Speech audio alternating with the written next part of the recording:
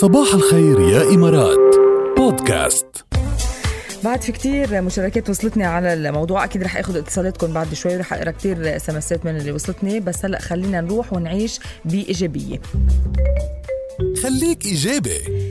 كشفت دراسة أجريت بالدنمارك إنه ارتباط التعرض بالضجيج أو تعرض الضجيج والازدحام والأماكن اللي بتكون كتير مزدحمة وفيها كثافة سكانية وفيها عجقة سيارات له ارتباط كتير قوي بارتفاع خطر الإصابة بالخرف. هذه الدراسة أخذت مجموعة كتير كبيرة من الأشخاص، وصلت لمليوني شخص على مدة بتزيد عن عقد من الزمن كرمال تتأكد من الموضوع، وعم تاخد طبعا بمختلف الأعمار. وخلصت النتائج إنه الأشخاص اللي بيعيشوا بمناطق فيها كتير ضجيج السيارات بيواجهوا خطر الإصابة بالخرف. هلأ بتقولوا لي وين الإيجابي بالموضوع؟ بدكم ضلكم إيجابيين وتجربوا إذا أنتوا عايشين بالأماكن مزدحمة كتير وفيها كتير ضجيج سيارات، تجربوا تسكروا الشبابيك اللي أنتوا موجودين فيهم، يعني حتى عم تعطي شوية حلول كرمال قد ما فينا نكون عم نخفف ضرر من الموضوع.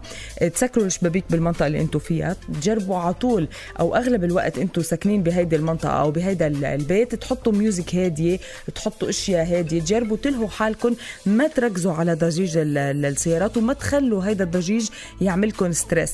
فجربوا انتوا تلاقوا كمان الحلول، جربوا تلاقوا الاشياء اللي بتناسبكم، الجو اللي بيناسبكم، وتبعدوا عن هيدا الشيء وما تفكروا فيه كتير كرمال تتجنبوا الإصابة بالخرف وخصوصا بالأعمار المبكرة. فكرمال هيك انتبهوا كتير منيح على هيدا الموضوع. خليك إيجابي. يلا، مين بده يطهي، مين بده يطبخ، مين بده يشمر عن أكمامه ويلبس المريول وقبعة الشيف ويستعد للطهي، وصفة هيك وصفة تكون غير شكل، ويروح مع جاد بالويك اند وتطهو أطيب أكل. صباح الخير يا إمارات مع ركال برعاية كارفور. تسوق بأمان في كارفور أو أونلاين عبر carrefour.com. يلا ركزوا معي ومع عودة الأطفال للمدارس، كلكم عم تفتشوا عن وصفات سهلة وسريعة وعم نستفيد من بعضنا صراحة، بس حدا يشاركنا الوصفة عم نستفيد كلنا منها ونروح نطبقها كرمال أطفالنا يكونوا كتير مبسوطين. سناك بسيط ما بياخد كتير وقت وما بياخد مجهود كمان. بعتولنا وصفاتكم طبعا على الرابعة.fm.com، فيكم تقدروا، فيكم كمان على رقم الواتساب اللي صرتوا حافظينه وعاملين له سيف عندكم 0507461078. بتبعتوا لنا الوصفة، بتبعتوا لنا صورة كمان كرمال نشوف بين هالوصفات من الوصفة المميزة، ورح تروحوا مع جاد تطهوا بمطبخ كارفور وتحضروا وصفتكم الخاصة. ومش بس رح تحضروا تستمتعوا بوقتكم، كمان رح تربحوا أجهزة مطبخ كهربائية من بوش.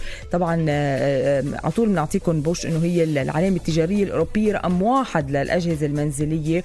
وكمان من كارفور رح تربحوا قسيمة تسوق بقيمة 500 درهم. بلشوا شاركوني وصفاتكم هلا، وبعد شوي رح جرب اتواصل مع حدا منكم من اللي شاركونا كرمال يطلع معنا على الهواء ويخبرنا عن الوصفة.